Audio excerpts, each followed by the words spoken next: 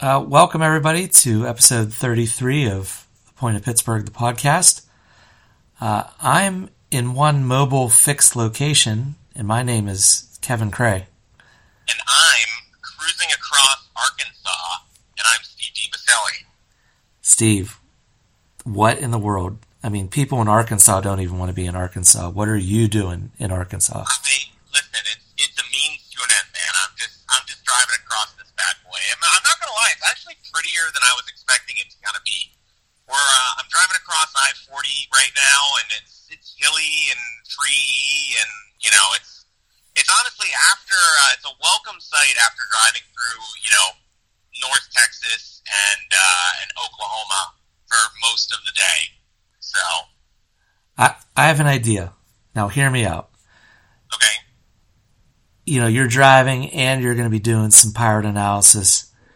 Why don't you just pick up a hitchhiker and let him drive while you do the podcast? No room, man. We're moving across the country. My car is packed full of stuff.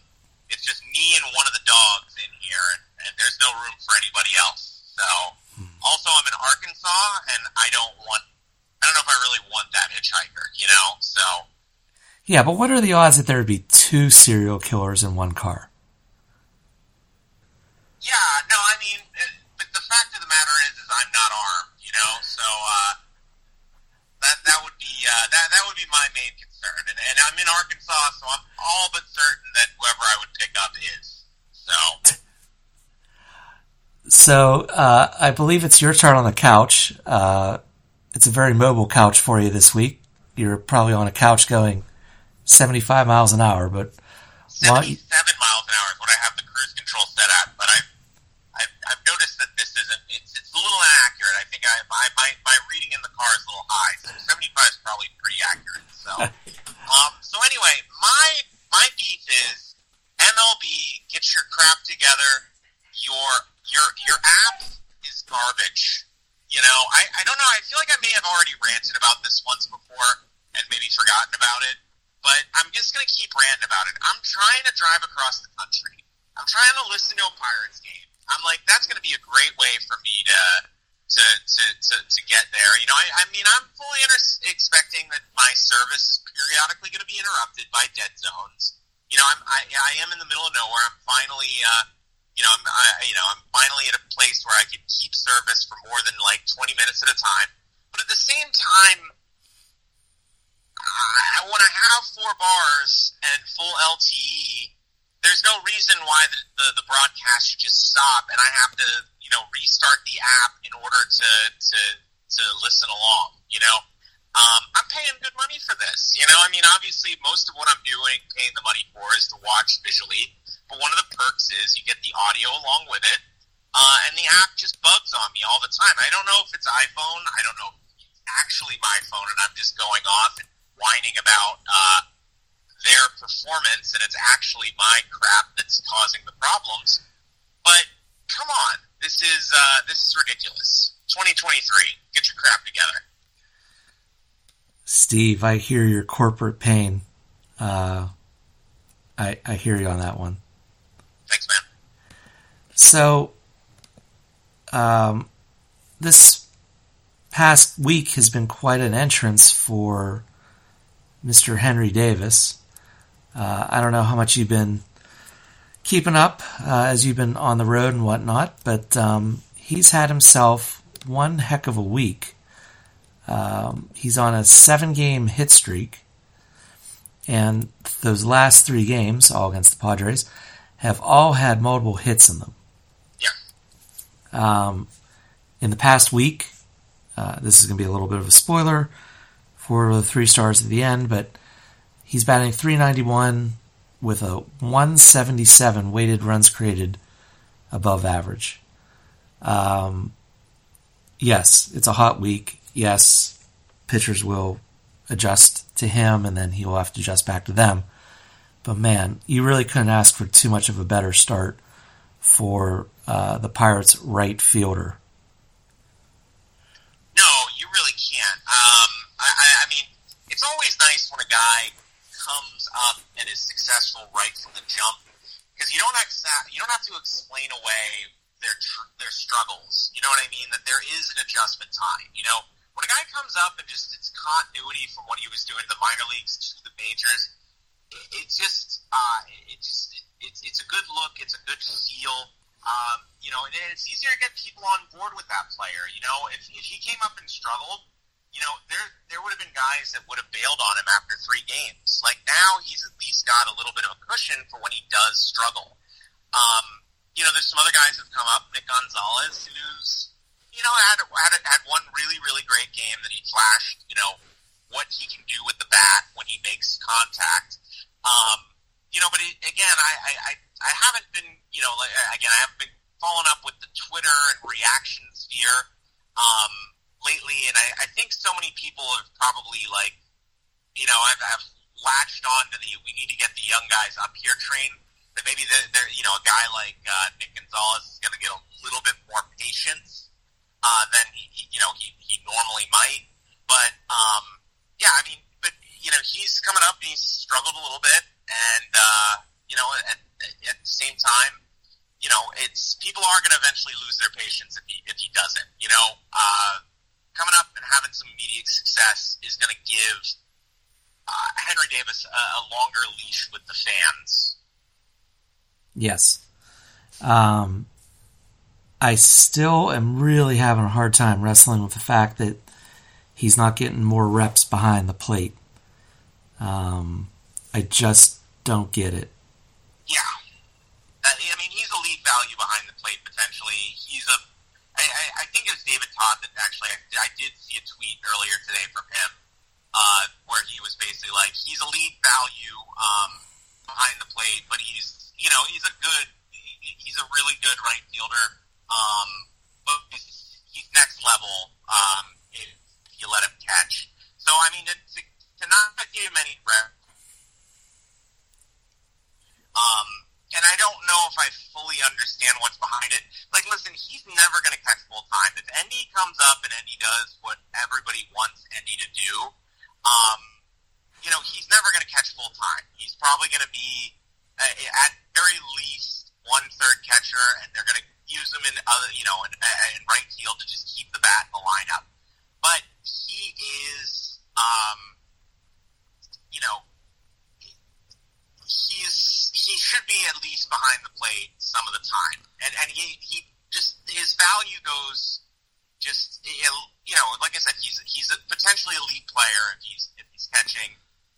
As a right fielder, he's definitely well above average, but you know, the max value that he provides the player or to the Pirates is as a catcher. The team's going to win more that way because you can stick somebody else in right field. Like there was nothing wrong with the Palacios, you know, Connor Joe platoon. You know, now it's just, you know, I mean, now it's obviously that platoon's migrated to left field while Brian Reynolds is on the mend.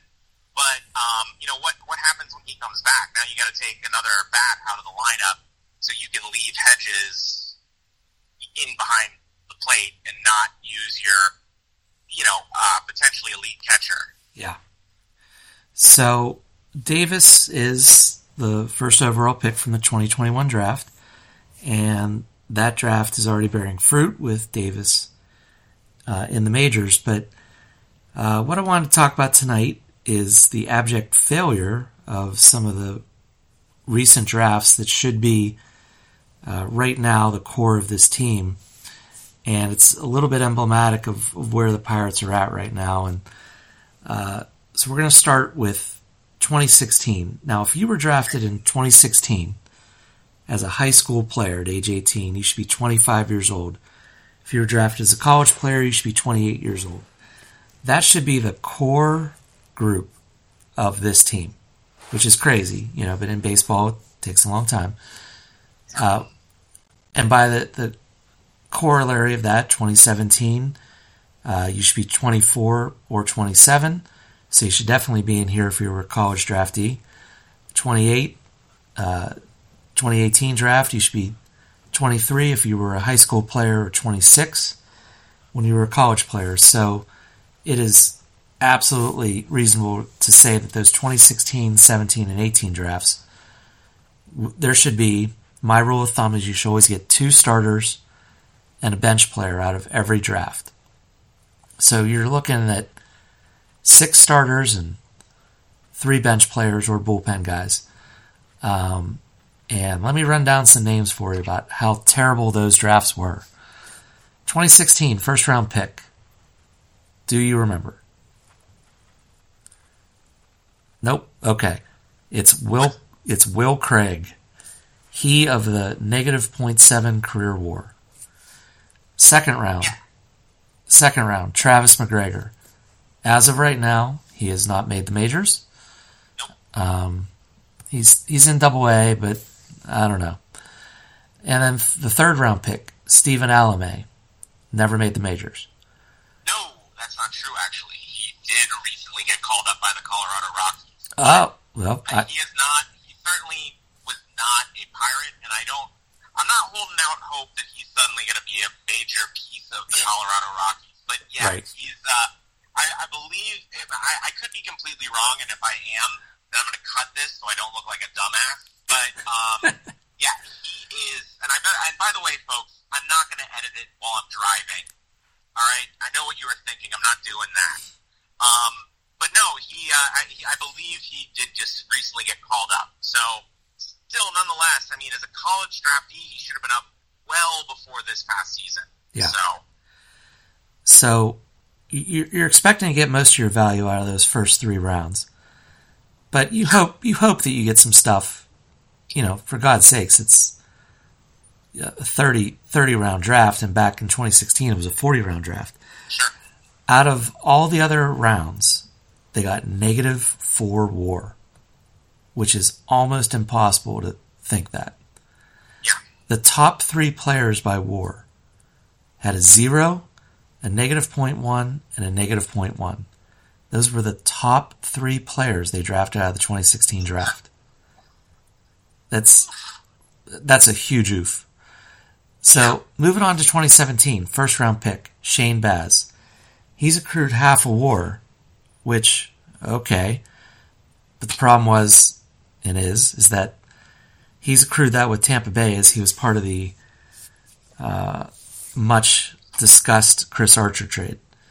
Second round, Cal Mitchell and 2 other guys. Those 3 guys in the, competitive balance rounds and second round have combined for -.4 WAR. Yeah. Third round, Dylan Busby, never made the majors. Yeah. All other WAR from the other rounds, -2.2.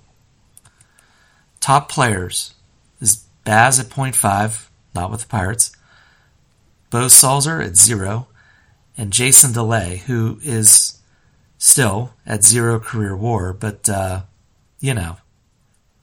it's Jason DeLay, and that's not exactly a huge look if that's your guy. Are you using Baseball Reference or using Fangraphs?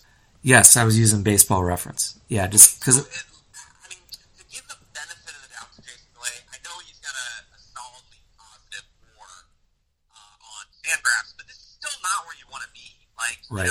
I think DeLay is going to be a really good backup catcher, but if the only thing that you're coming away from a draft with is a good backup catcher, it's not where you want to be. Where you want to be.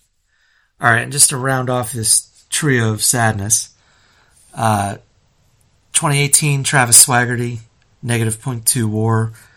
It's just not going to happen for him. Yeah. Second round, Braxton Ashcraft. He's suffered through some injuries, but he's coming around. He's kind of a little bit of a rapid riser. Still hasn't made it, though. And third round, Connor Kaiser. Never made the majors. All other WAR from that entire draft, 0. Now, in that draft's defense, Mike Burrows was drafted in the 11th round. He's most likely out, for the rest of this year, of course. So he may contribute and may try to save this draft a little bit. But that's still asking him to really shoulder a huge load for a real bust of a draft. And it just goes to show you that's why the Pirates are not only in the position that they're in currently, but they've had to rely on trades in order to generate a lot of their talent. Sure. That's where most of their players are coming from. They've got a few homegrown international signings. Your G1 Bays, your Luis Ortizes of the world. But this is mostly a team that's built from free agents and trades, which you just can't do when you're the Pirates. You gotta home grow a team. Yeah, I do think that there's definitely issues with both player development and with the drafting there.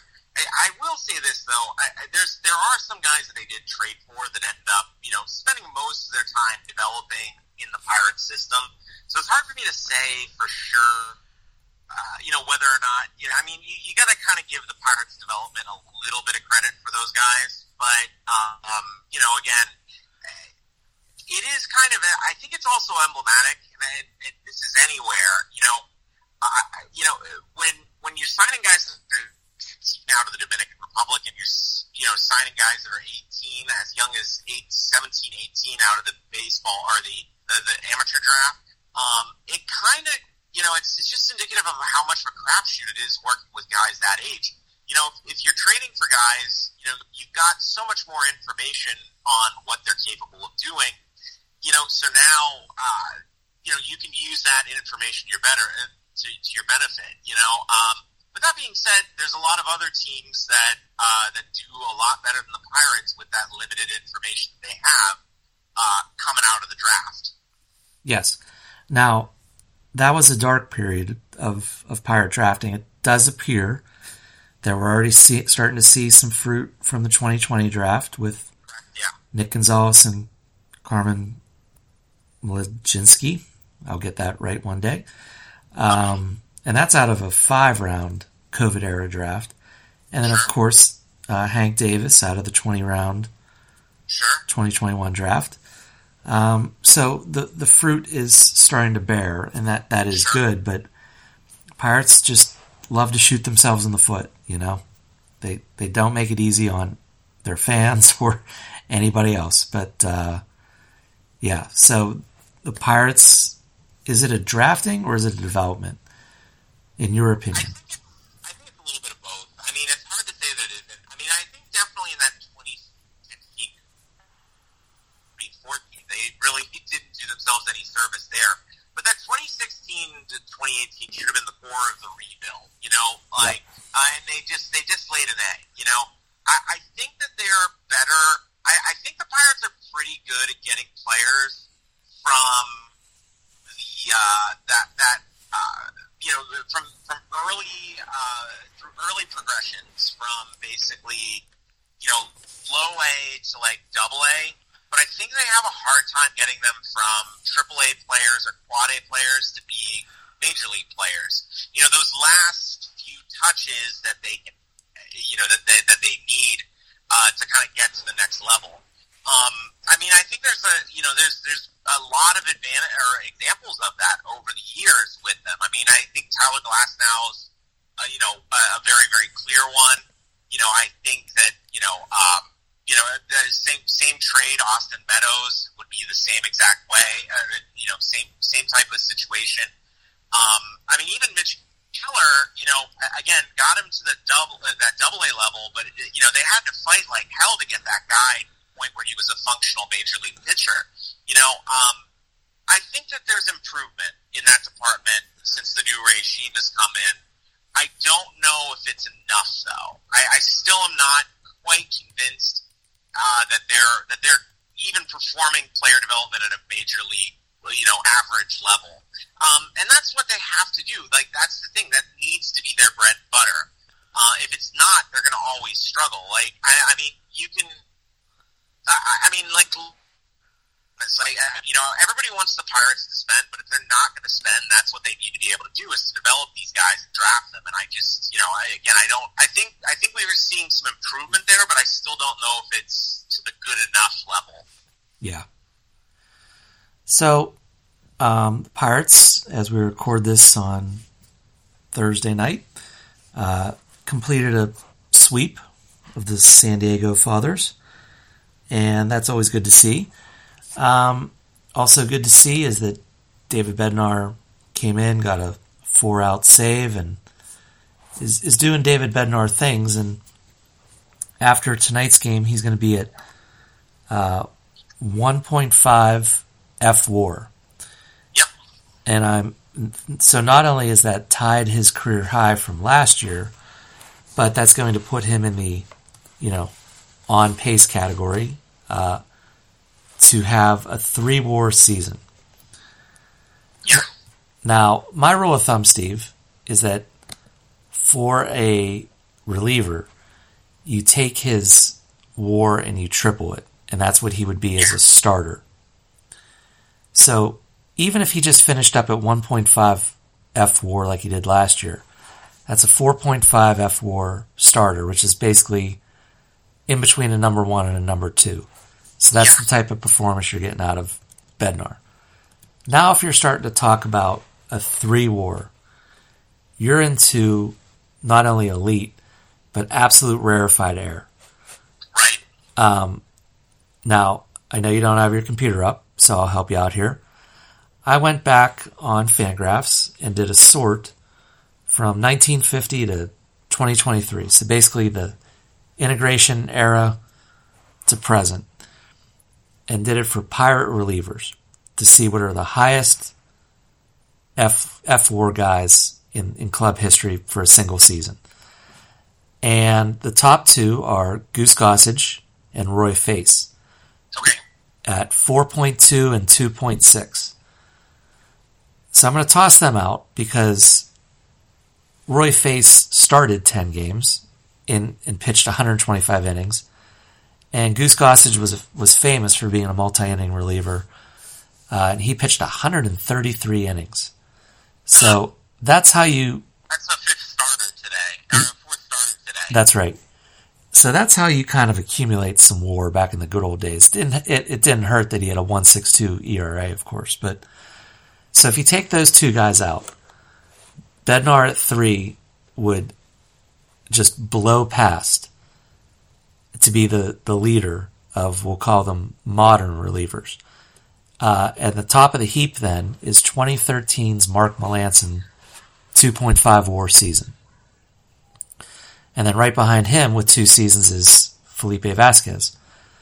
Now the interesting thing about Bednar is he's almost like he's a morph of Vasquez's strikeout rate and stuff, because he has a K rate of 10.2, which is right around Felipe's 10.5 to 11 that he was typically getting.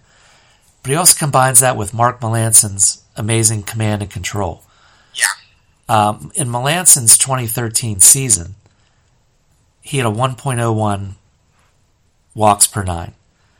Bednar's at 0.9. So he's even better than Melancon, who, for my money, was the greatest setup man that I've seen, and also a damn good closer when he was asked to be that. Yeah.